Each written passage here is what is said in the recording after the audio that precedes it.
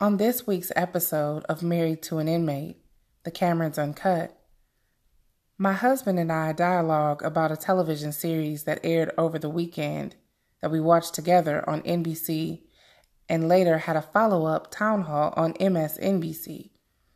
You can say it is an important concept with all of the conversations being had about prison reform and a lot of the injustice surrounding the demographic onset that mass incarceration outlines. I will attach both links in the description of the podcast aired. The series, Justice for All, had a focal point this week of life on the inside of a maximum security institution. In this episode, NBC takes an eye-opening look at the nation's criminal justice system. Lester Holt spends 2 nights in a cell at Louisiana State Penitentiary, also known as Angola, the largest maximum security prison in the U.S. His only objective was to explore the mass incarceration crisis. Through these episodes, you will get a chance to see the lifestyle of the masses and learn the intimate story of a few different men as they face the parole board seeking an opportunity to have their freedom after serving as much as 60 years in prison. The statistics speak volumes. The play on colorism is clearly evident.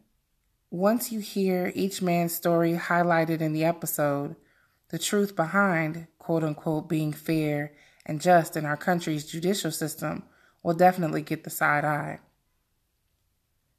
It is a difficult truth to watch, but to look at things from the perspective of change and growth, there is not one of us who can say that we are the exact same person as we were when we were 15 or 16 years old, at 35, 50, or even 70.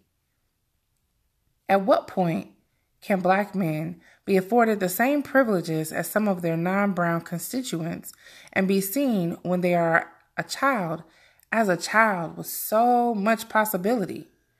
Or even as a man who has served a tremendous amount of time, all while being a leader in his environment and an instiller of hope amongst his peers. Dateline NBC decided to give us an opportunity to walk in the shoes of someone who is in the incarceration process and what that looks like. For many of us, this is an everyday life for our loved ones. For many others, they have no clue of the things that actually take place and what actually goes on and the path to redemption that people don't seem to believe exists. I'm sure that we've all done things that we regret in life and we wish we could have a second chance. And I think the temperature and climate surrounding mass incarceration is one that we all need to pay attention to. Yeah. I was talking when the phone hung up, but I was just saying. You fired up, baby. I'm just saying. I mean, how they can't even rationalize it, and that's the big part that I'm glad. Just having a documentary. We watched it. Samaya watched it with me. She's asking questions or whatever. yeah. But it's plain to see. There's a second set of rules that we're playing by. As Black people, and colorism plays a huge role in this, because didn't that other man kill somebody else while he was? What was the man who actually got parole? So there was 3 guys. Montgomery, Montgomery was the man who killed a off-duty police officer that was in plain clothes that he was just afraid of back in the 1950s. And they denied him. He'd been locked up 55 years. I mean, the man clearly, even the way that he speaks. And I was so sad because he had already packed his bags. He just knew it was going to be his turn. And then, what about the other man? What did he do? The other Black man. Well, I mean, I don't like to get into all details, but it was, he took somebody's life. He was young. I think he was like 16, 17 years old. But the whole point is, it was a young girl. I mean, it's somebody's daughter, somebody, family member, relative, loved one. So that's a life that can't be, replaced. But he did 60 more years now. They paroled him out. He did 60 more years. I mean, he had another issue where somebody lost their life while he was doing time. So, but that's kind of like, in the prison environment, Right. you have situations where it's like either killed or be killed. So that's another thing too. They don't value inmate's life or prisoner's life doesn't have the same value as somebody a citizen or it makes totally different. I know plenty of guys who caught murder charges when they was back here and they didn't get up with 5, 10, or 15 years. You know what I'm saying? Because they call it how do they word it? It's the part of the monotony of prison life, Right. like routine. You know, it's to be expected that you're gonna have fights, you're gonna have altercations with violent offenders that's gonna result in somebody's death. So they take it like with a grain of salt, and they don't really move to prosecute like they would if somebody out there in the free world. But but yeah, like I said, he did a life sentence. I mean, he did 61 years, and he was a little bit more light skinned, so than Montgomery. So the thing Yeah. is, it's threefold as far as Montgomery's situation and just how the system works, and dealing with the South, and how that still operates from that Jim Crow mentality and that racist mentality. But you have the impartial bias. I mean, the majority of the people that's on the parole board probably wasn't even born when this man first started doing the time. But you still have this impartial bias that people operate from. The people who make these decisions in the judicial system, where they view um, white people or light-skinned people less threatening than dark-skinned people. Right. Okay, that's just something that's kind of like in the psyche of a lot of our minds, Yes. So you have that. Then you got the fact that this man was law enforcement, so he has this whole the person who lost his life. He has a son or grandson or whatever who's part of law enforcement. So you have this whole advocacy for making sure that he doesn't get out. You know what I'm saying? Okay. And then so you have that. So then all of them they kind of the good old boy system. They're kind of loyal to each other in that respect. And then you have the other aspect of the state of Louisiana. They appealed that whole case. So he went to the United States Supreme Court. United States Supreme Court upheld his decision. And it affects everybody in the country now. You know what I'm saying? As far as how the juveniles were prosecuted with these life sentences, it's unconstitutional. So now it's like the state of Louisiana has a grudge, or they're going to hold them as long as they can out of spite. You know Yeah. what I'm saying? Yeah, just because So you have he all opened that. the door for all these other people, brought about some Right. change to a system that they don't necessarily want to change. Yeah. Right, exactly. So you have all that, what I'm saying, going on in the situation. But, I mean, if it's a God's will for him to get out, which, like I said, I believe that no man can stop that. I mean, no man can stop that. Doors gonna open. And you just gotta, have faith and keep the faith with that. And when you have men who are able to, function, find purpose and meaning after doing, like, all this time, looking at, I mean, even for me, I look at, not looking at what I've lost in the situation. I look at what I can gain and what I have gained. I always have looked at it like that, and that's what has kept me, mentally stable. It has kept me optimistic. It has kept me like strong through all type of challenges and adversity. Um, and I could just praise Allah. I'm gonna give Allah all the praise for that anyway. But you have to have something to keep you grounded, and you know, and just even watching that, like I was just looking at the conditions of the prison that they were in. And Angola has a lot of. I've seen. That's not the first time I've seen. You know, uh, different documentaries on Angola. They do a lot. They have did a lot for the prisoners. They kind of was forced to go to this program oriented style of correction because all the stuff that was going on in their prison. It was the most violent prison, most deadly prison in the country. So they had a bad look on that once it started to get attention, um, nationwide. So they had to create ways to give the prisoners more outlets to do things that was going to humanize them. So that's why they're doing a lot of the concerts, and they do a lot of stuff though. Faith-based things and program-based things, and whatnot. But as far as the conditions that they're living in, I was looking at the conditions I'm in. is living conditions as far as the room situation. I mean, they living in you see how the living quarters was, right? What they call Yeah, that, just open like a war. big, almost like a big orphanage room where just Yeah, it's they open have war. like It's 80 open war. You don't even have million. no privacy. Yes. Yeah, you ain't got no privacy. You know what I'm saying? So at least I can be in the cell with a little privacy, and then because I do appreciate that. I mean, that's something that I value, Mm-hmm. being able to have a little privacy and whatnot. My situation with me being able to go to work, and cause I think they said them guys go out in the field, what they get, 2 cents a day, 2 cents a day. Yeah. That's what they get. Going out there, my roommate was like 2 cents a day. He said, why they working? Why they even working? You know what I'm saying? But it's more. It's more to it than that. Like being able to go out there and plant vegetables that you're gonna eat. It could do something to your soul, for your soul. So, but dang, 2 cents a day, man, that's rough. It And I'm is. looking at how you know we How, are favored.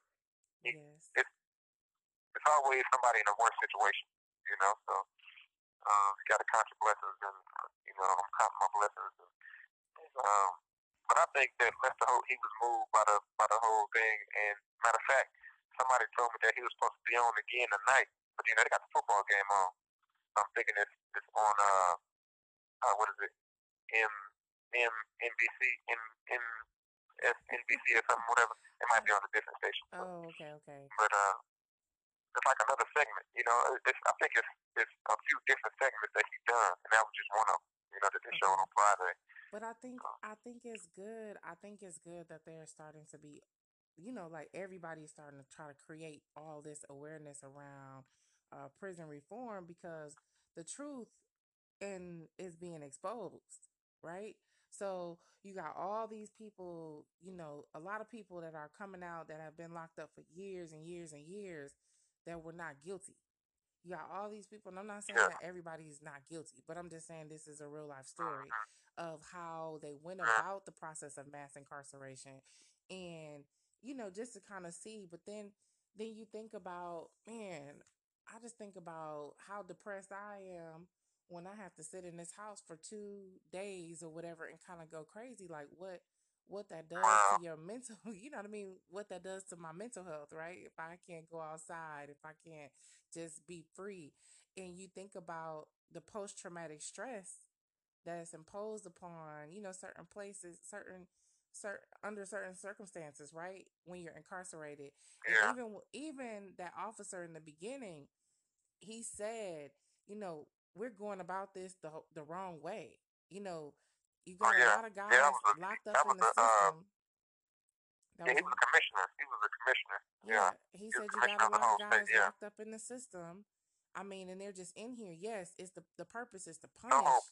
but it's like Yeah, no you're hope. not, huh? Yeah, no hope. They don't have any hope, and that's the main source of depression when people feel Right. hopeless. But before we even get to that, the point is supposed to be like they said. The number said that it was like we only how many people do we have in the grand scheme of things in the world? Like the United States does not have the largest amount of people, but of the people that 5%. 5% Yeah, of the make up five people, percent of the world's population. but 5% of the world's population, and 20%. 20% of the incarcerated population of the world. Yeah. Exactly. But then it was like 6%. What was it, like six for every six black men or something? It was, you know what I mean? Like what was the black number? Like No, so it's 6 black men incarcerated for every one white man, or uh, a black man are 6 times are more likely to be incarcerated than white men. right. And then you look Yeah. at everything, right? So I'm just saying, so it's going along that before we even get to the mental health component of what this does to a generation or even a culture of people, you're looking at it like, and the man said himself, the purpose is rehabilitation. We just locking these people down for years and years and years. And then, everybody is not like you. Everybody doesn't have faith in a higher power. Everybody doesn't believe in God. And, Right. you look at the people who have no faith. And those are typically the But most miserable people, though. Yeah, and well, the thing is about the whole now that everything is up for debate when it comes to um, you know, incarceration and the justice system and how they approach crime. Right? You have the rehabilitation side advocates, and you also have the retributive or retribution advocates. And the retribution advocates they advocate for lock them up, throw away the key, the time, fix the crime, and so on and so forth. Right? Aggressive sentencing and all that. They want to punish. So all that's up for debate. Yeah. It's not etched in stone that incarceration is for rehabilitation. You have some on that side, and right now, being that it's a lot of pressures on the different states, as far as their government, it all boils down to money. If you ask me, you know what I'm saying? I mean, you have some people that's on moral grounds with it, and people who are moved by the moral issue, but when it comes to all these government officials and elected officials, they looking at their budget at the same time, and it's really weighing on their budget, and that's when it starts to become okay. Now, how can we approach this from a different way? And so the pendulum is swinging from the retribution uh, approach to correction to the rehabilitation approach to correction. But basically, I mean, it's all it's it's it's it's it's supposed to make it does make the environment safer when you do give the prisoners hope and give them outlets, to do things they find purpose and meaning, in their lives, and they become more human, so to speak. You know what I mean? But um, yeah, and it's a safe environment not just for the inmate population, but also for the employees that come in here too. Because I Yeah. mean, you walk into a situation where you're supposed to be, as an employee, you're supposed to be, for security and ensuring the safety of the people that's in the place. And I mean, you don't even have the personnel to secure and you have 60 seconds remaining. See what's going on. So Right, it's right. not a And safe place to be. you're right, and then I think they're starting to take a whole different approach because even I was reading an article today about a Texas judge, basically telling them that they were going to throw the people in charge of the prison in behind bars because they hadn't had air conditioning in the prison for X amount of weeks or what have you, and it's hot as hell in Texas. So yeah, Yeah, it's crazy. Texas is. You have 30 seconds remaining. A lot of stuff that goes on in Texas that violates the rights of the prisoners, and yeah, they always in the law books stand for some lawsuits. It's bad. That goes back to what I was saying. It's always somebody's situation is worse than yours. So I got to count my blessings.